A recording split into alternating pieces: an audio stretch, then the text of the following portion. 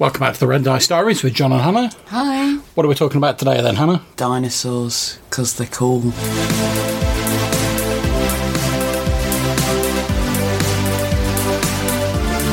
So, look, this is an episode that you suggested.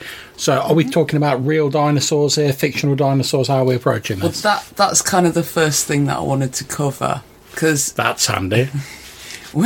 when you and I think about dinosaurs, we're probably thinking about the creatures that you see in Jurassic Park. Yeah, I've got to admit, as soon as someone says dinosaurs, I do start thinking... So, like, great big lizards, big teeth, really stupid. Yeah, pretty much. And I just want to point out, we knew a lot more about dinosaurs in the 90s than we did in the 1850s when they built, like, the sculptures at Crystal Palace. Okay. You know, with the famous four-legged iguanodon with the spike on its nose, which it's actually turned out to be its thumb. Yeah. We know as much, if not more, about dinosaurs now than we did in the 90s than there was found out in that gap. Okay. So our knowledge has moved on a great deal since Jurassic Park. So we still don't know a massive amount about dinosaurs if we're realistic about it. Okay. What we look at now, the best researched archaeological papers about dinosaurs right now, paleontological papers, someone will call me on that if I don't say it, the best researched ones right now will look like Marco Polo's texts in 100 years' time. Okay. No matter how good they can get. But what I'm trying to underline there is that what you and I think of as dinosaurs are basically fantasy creatures already. So Yes, why true. are we not putting them in D&D more often? Well, I mean, yeah, I suppose the only times I've really sort of seen them in, like, fantasy games or role-playing games in general are when you do, like, the sort of, like, Lost World-style scenario, you know. Mm-hmm. Well, that's sort of the next thing that I wanted to talk about, like, the settings that you do tend to find them in. And I could come up with three, scenarios that I've seen people pitch as for a role-play game. Okay. So you've got, like, a 10,000 years BC fantastical Stone Age type thing. Well, yeah, I mean, I've got a whole RPG down there called Paleomythic. Mm-hmm. And you've got potential there for, like, different species of human filling the same roles as, like, elf, dwarf, orc would in a standard fantasy setting. Yeah. Because you've still got Neanderthal and Denisovan man about at that time. You've got, like, mammoths and all that kind of stuff in the cold places, and then in the warm jungly places you've got dinosaurs. Great sandbox game for any group that, like, wants to go out and adventure against the wild or build up a civilization. It's funny you should mention mammoths, actually, because I do see mammoths in quite a lot of, like, sword and sorcery games, and I mean, I've used them in my games, and they seem to get a lot more used than dinosaurs. Well, in the real world, mammoths were still about when they were building the pyramids. There was a lot of overlap between humans and mammoths. All right, okay. And I think maybe it's because so many people who like D&D tend to lean to sort of sciencey things that they don't like putting dinosaurs in with humanoids because they know it's wrong. Yeah. I'm not calling anyone on that. If that's how you feel about it, that's fine. But dinosaurs are cool, and I want to see them in more games. She's calling you out. So, next scenario, you've already made some jokes, but I'm sure you've got some more for it. Dino Zoo. There's a dinosaur zoo. Your player characters can be staff or visitors at the zoo. Something at the zoo goes wrong. That's all you need. It makes for a fantastic one-shot.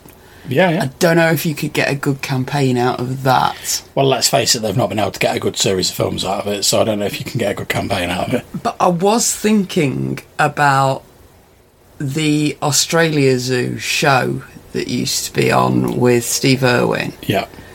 And how interesting that was to see him, like, going out into the wild and interacting with the creatures in the wild, bringing creatures back for preservation,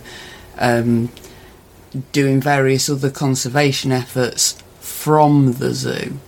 So that could make for quite an interesting sort of an eco-warrior type of a campaign. Well, I believe there was a computer game that revolved around like hunting dinosaurs and stuff like that. So I could see potentially, you could do that as a sort of, I suppose, sort of slightly pulpy sort of like campaign.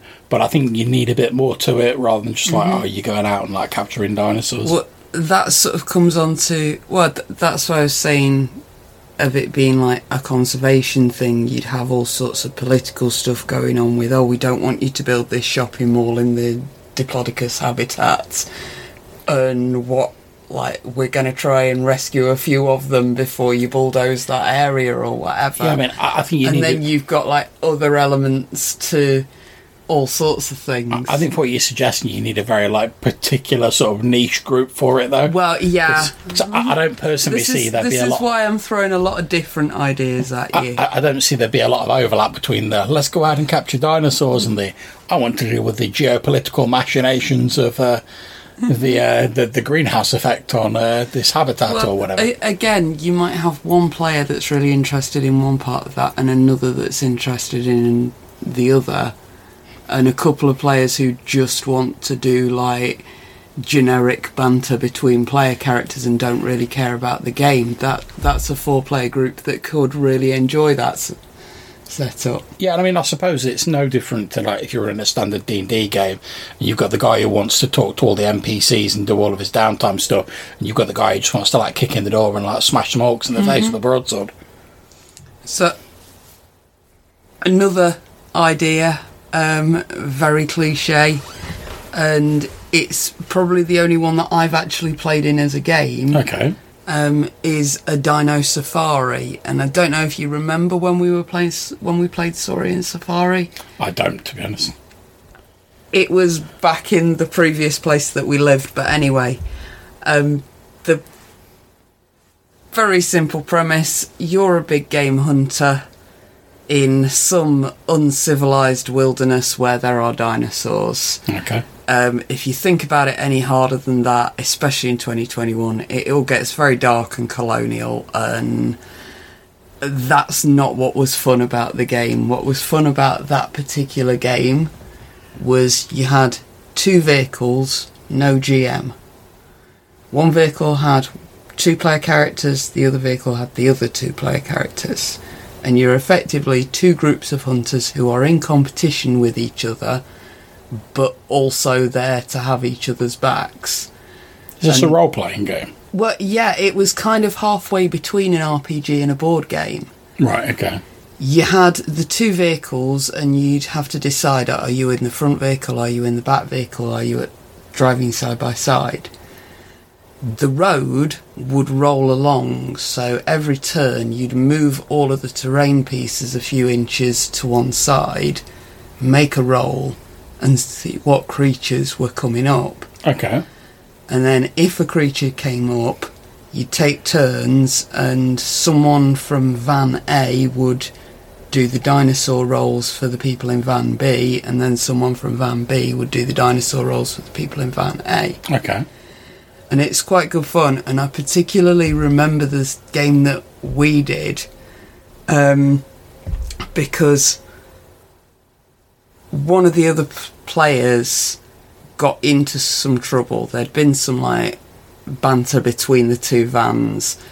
The one guy, he's playing like the ultimate macho man with his big gun, big game hunter, and the other guy's playing sort of a bookish type character. And there were like template characters in the book. They'd been firing off against each other the whole way through the game, and then we finally came up against a big dinosaur. I think it was an Allosaurus. One of the vans got crushed, and that was the van that the weaker guy was in. The big guy, he could have taken the 20 points and won the game that way, but instead he scared the Allosaurus off instead of killing it and letting it kill the weaker guy, which only got him 10 points, which still won the game. But I remember it specifically because he pointed to him and went, "Young man, I'm a cad, not a monster." And that, just for a very simple board game of two trucks rolling along, we were able to get a lot of roleplay out of it, just from this very simple scenario of we've got two teams in competition, and the competition is shoot as many dinosaurs as you can. It didn't have to be shoot the dinosaurs. There's many other things that you could edit that to. But I remember it being a particularly fun game, and it particularly appealed to me because the idea was that you'd get a bag of dinosaurs from a bargain shop and you'd be able to play it with that. And of course, I've got a big bucket of dinosaurs right there for playing miniatures games with. Any other ideas for settings to incorporate dinosaurs into? Well, as I've said, I think dinosaurs work very well in a sort of like pulp adventure style setting. So, you've got like your journey to the centre of the earth, like Delio. You've got like your Lost Valley of the Dinosaurs, sort of Indiana Jones style sort of like vibe, where you're ostensibly in the real world, but you come across this like small area or this sort of like underworld where dinosaurs have somehow survived the extinction that affected the rest of the planet. And I do think that, again, partly because you say like we know that dinosaurs weren't alive when humans were, it does give it that sort of slightly fantastic sort of like pulpy feel. So sort of H.G. Wells type stories. Yeah. Well, like I say, like in Indiana Jones or like Journey to the Centre of the Earth, that sort of stuff, when you're like you've got like your sort of scientists and your adventurers, but they're also, it's not like your actual real world scientist. It's like your adventurous scientist who's like, well, like Indiana Jones, he's a professor, but he's got his 6-shooter and he's travelling the world looking for dinosaurs, and he's found the secret key to the Lost Valley of the Dinosaurs or whatever. I think that sort of thing could work really well. Again, I don't think I'd probably go for a whole campaign of that, but I think if you're running an existing campaign where you can slide that in, and I've done a few D&D games where you've had like dinosaurs and whatever in like a Lost World area, it can be a great change of pace for like a sort of short, I suppose, sort of mini campaign within your existing one. So, on to incorporating dinosaurs into your D&D campaign. Yeah. And you were just saying that you like to have them as like a very rare thing so that it's a change of pace when people discover them. Obviously, there's some trade-off in like how common your dinosaurs are in your game world as to how fantastic they are when they appear. Yeah, I completely agree. I mean, I think if you have dinosaurs everywhere, then they just become another animal. Like you were saying, they lose that sort of fantastic element.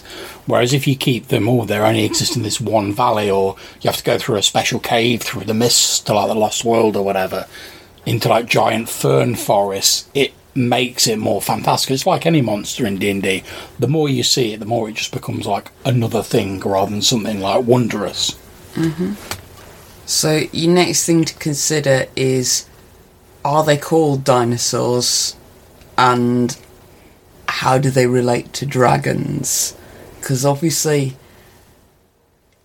real world, we assume that many of the dragon myths are actually the result of people finding dinosaur remains. Yeah. We don't know that for definite. Hey, for all I know, there are real dragons. But what we would define as a dinosaur, if you were to say that that's the same as a dragon in front of a D&D dragon, I expect you would not be saying much after that. Yeah, I mean, personally for me, I think the main difference is that dragons as presented in D&D, they're obviously varying degrees, but they're all intelligent, whereas dinosaurs typically are portrayed as not being, they're animalistic, they're beasts. So I think that's the main difference to me, and I would probably stick to like not having the two be related, to be honest, and I'd maybe throw in a throwaway reference like, perhaps some primitive peoples like have mistaken dinosaurs for dragons or something like that. But I'd probably keep the two separate because I think they occupy very different niches in D&D. So then, another thing to think about is how intelligent are your dinosaurs? And obviously this is like talking about building a setting from the ground up to incorporate the dinosaurs into it. Yeah. So, like, real world crocodiles, I didn't know they were clever enough to respond to commands. But I watched a video earlier on YouTube because I was like, how clever are crocodiles? They can learn each other's names as, like, humans refer to them. So Bob knows that you're talking about Steve when you say Steve's name, and so does Steve. I like the way you went with two really exciting names for imaginary alligators. Yeah. But that's... A lot of dogs and cats don't catch on to that for quite a long time, and we credit them with being very intelligent. And you've got to assume that a crocodile and a dinosaur would be of similar levels of intelligence. And sort of what would that build to in your campaign world? I mean, I think, again, it depends on what you want to use them for in your game.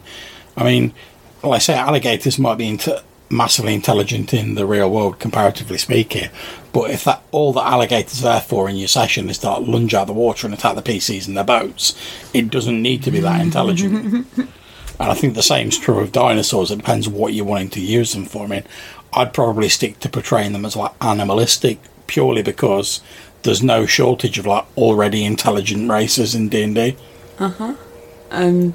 So one other interesting aspect to that is that you could have animals that are as intelligent as humans, that can speak to humans, but have absolutely no use for any of our tiny breakable technology rubbish.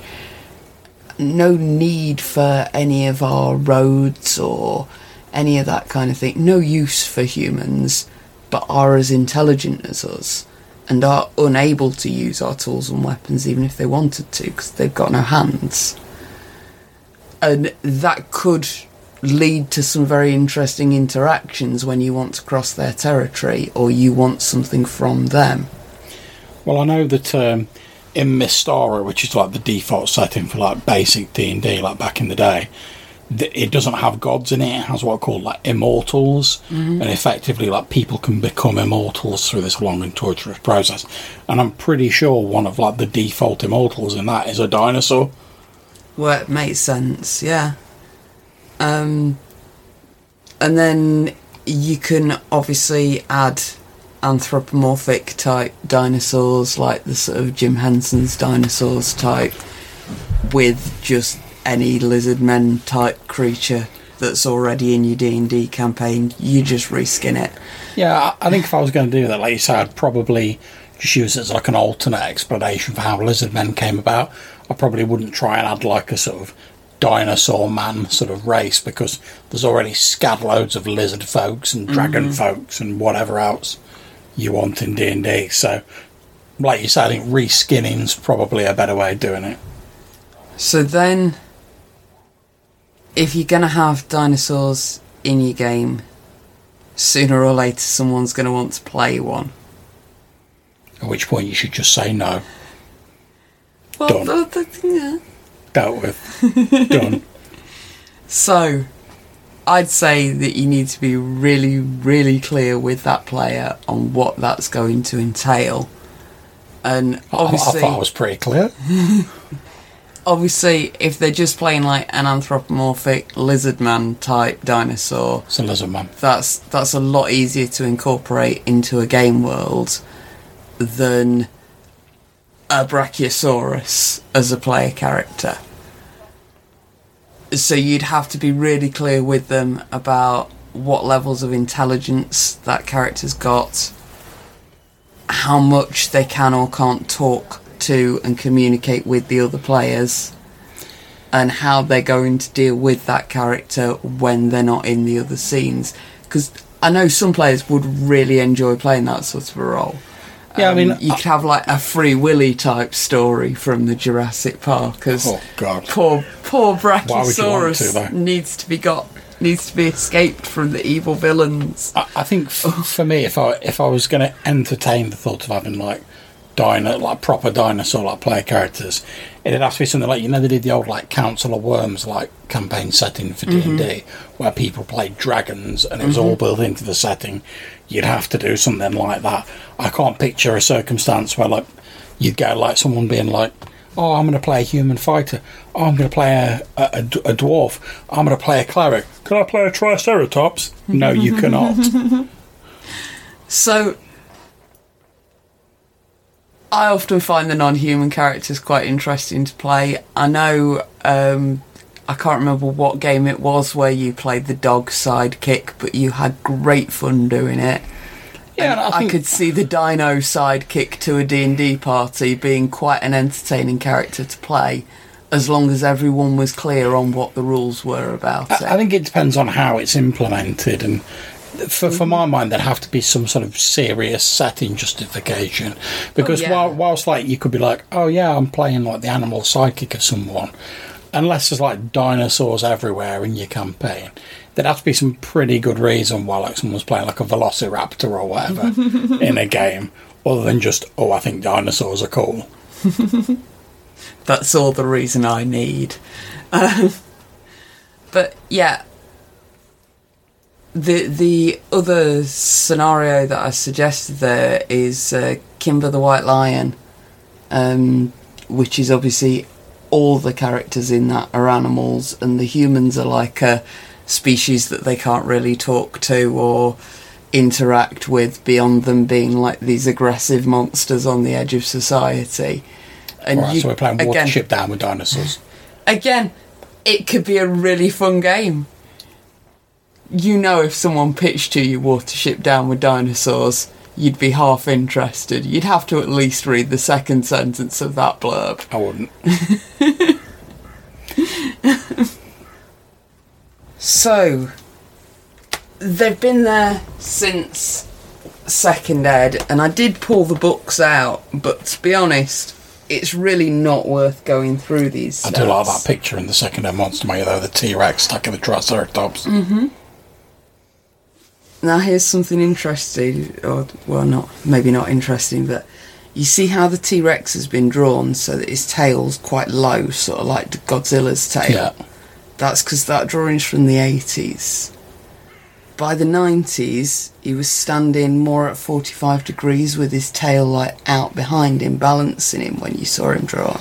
I tell you what's also interesting. You see how that drawing looks much cooler than that one. That's because that drawing's from the 80s. Well, and this is the other thing. The Allosaurus there, the T-Rex there, they should have feathers. Yeah, there was that whole thing about like the wrecking dinosaurs. We knew by then that they had feathers, but we don't draw them with it, because it was like a big argument as to how many dinosaurs had feathers and how much.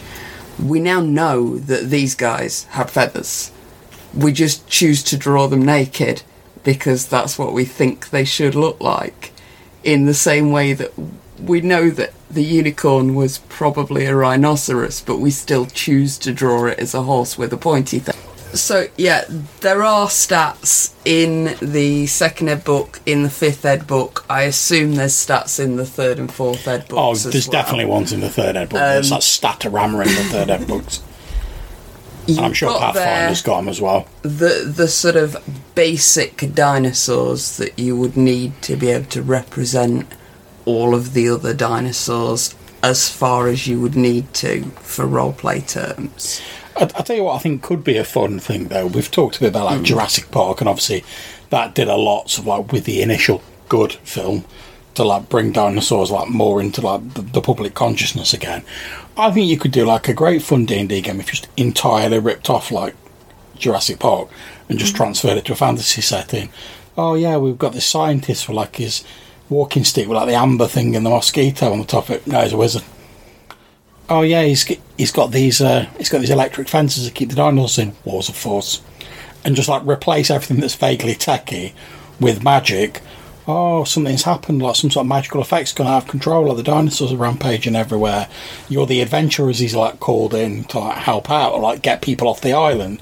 I think that could be really interesting. I'm obviously a bit tongue in cheek because everyone would know where the inspiration came from, but it could still be really good fun. So we looked at these in the Monster Manual, and you basically got like the big 8 dinosaurs that you see in everything that are always in a packet of dinosaurs. The T-Rex, the Triceratops. Yeah. And obviously there's shed loads of others that you might want to include. There's hundreds of thousands of different kinds of dinosaurs. Some of them look really cool, even though the drawings that we're doing of them now are probably well wrong. And to be fair, as you were saying, even if we did get them right as far as we're concerned now, 10 years' time, we'd probably find out they're still wrong. But once you've got those, 8 stats, you can pretty much use them to represent any kind of a dinosaur. All you need to look at is how many legs has it got. That's going to affect its speed and its tool use. Is it a 2-legger or a 4-legger? Oh, that's the official terms of it. Is it a bitey one or a not bitey one? That's going to affect its aggression towards your player group, its motivation as to whether it's going to fight with you or not, whether it's going to run away from you or not, and it might affect its initiative. Other than that, not a major thing. How spiky or armour plated is it? That's going to affect its speed, its AC, its attack damage. Yeah, that's true. And then how big is it? Because we say dinosaur and we think things like the Triceratops standing 20 feet at the National Museum. Or Brontosaurus. Or, Brontosaurus, Brachiosaurus, 50 feet tall. But obviously there were some that was smaller than mice. We just didn't know about them in the 90s because their fossils were a lot more fragile. And also, we didn't find as many. Also, I suppose they're not as cool as a big monster in your D&D game. So that's just going to be a simple adjustment of hit dice in terms of a game. And then, is it a land-going one? Is it a water-going one? Is it a flying one? Give it the relevant stats for that. And once you've noted those 5 things, you can tweak the stats in the book already to be anything you want to represent. I was going to say, have you heard of the... cause I completely agree. Have you heard of the idea of just use the stats for a bear? It's often quoted online, where basically if someone goes, I need a new monster to do this, there'll always be someone who's just use the stats for a bear and just risking it because it's grand. Well, we talked earlier about people misrepresenting or mistaking dragons for dinosaurs, and is there a link, etc. Well, one of the great things about dragons in D&D is you get the different age categories and sizes of dragons, from wormling to great drake. Now, I can't imagine it'd take much. Let's say you want a small dinosaur, you take the wormling. Oh, can it fly? Yes, leave the flight speed on. Can it not? If it can't fly, just take the flight speed off. Take out the breath weapon and the intelligence, you've got a little tiny dinosaur. If it, like you say, if it's a bit less armoured, you knock a bit off the AC. If it's heavily armoured, your dragon's probably already got it covered, so you can probably just use a dragon stat. You want a big T-Rex, use an older dragon, just knock the intelligence and the spells and the breath weapon off.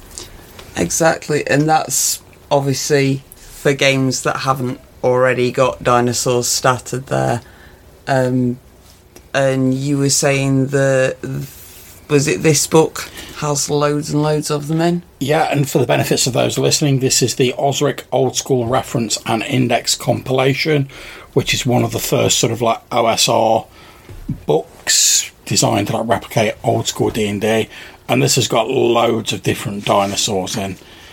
And granted, you don't get a great deal of bio information about each of them, but you do get stats for an awful lot of them, from Brachiosauruses to Tyrannosauruses to Dionysus. Not Dionysus, that's a Greek god. You know the one I mean. Deinonychus. That's the one I meant. Or possibly Dimetrodon. Well, you say potato, I say dinosaur. But it's also got a lot of other sort of, I suppose what we think of as prehistoric-y sort of things. Archaeopteryx is in there.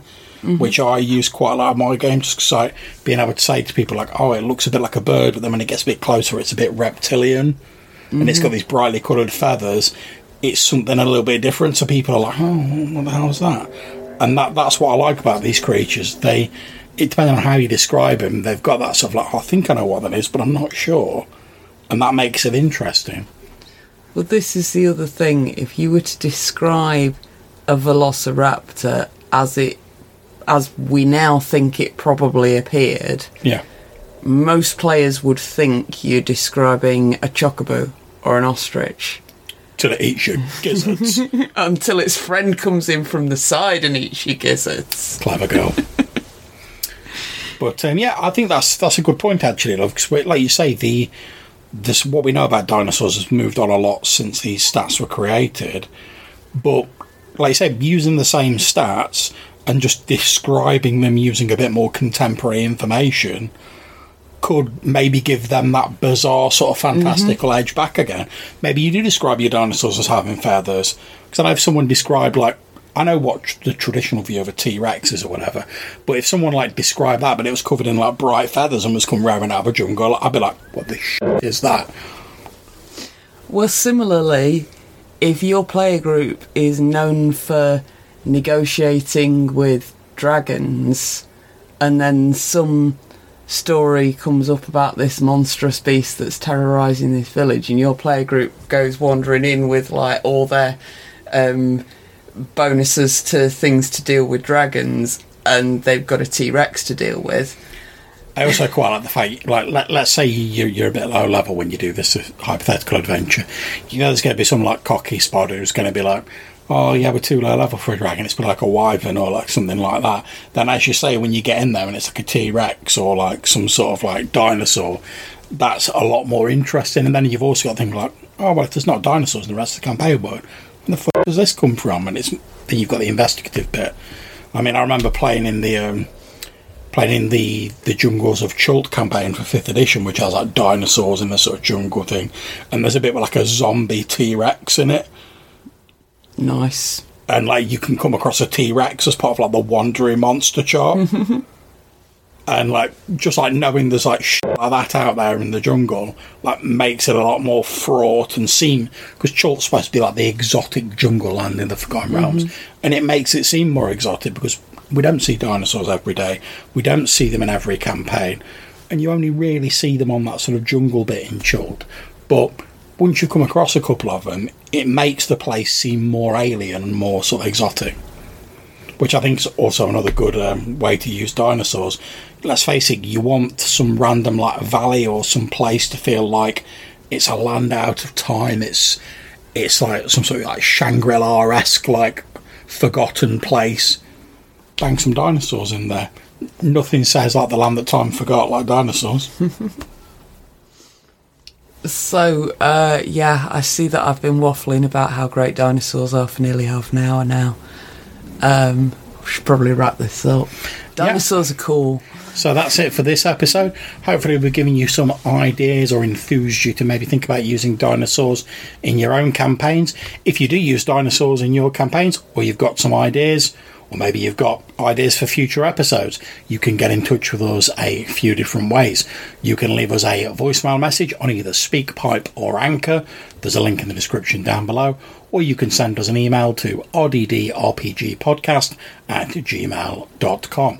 Until we see you next time, take care, stay safe, and happy gaming. Bye.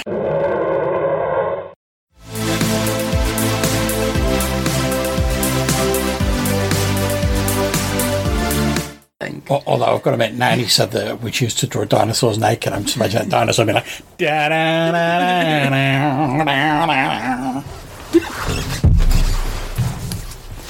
that Triceratops is tucking like a dollar bill into its G-string.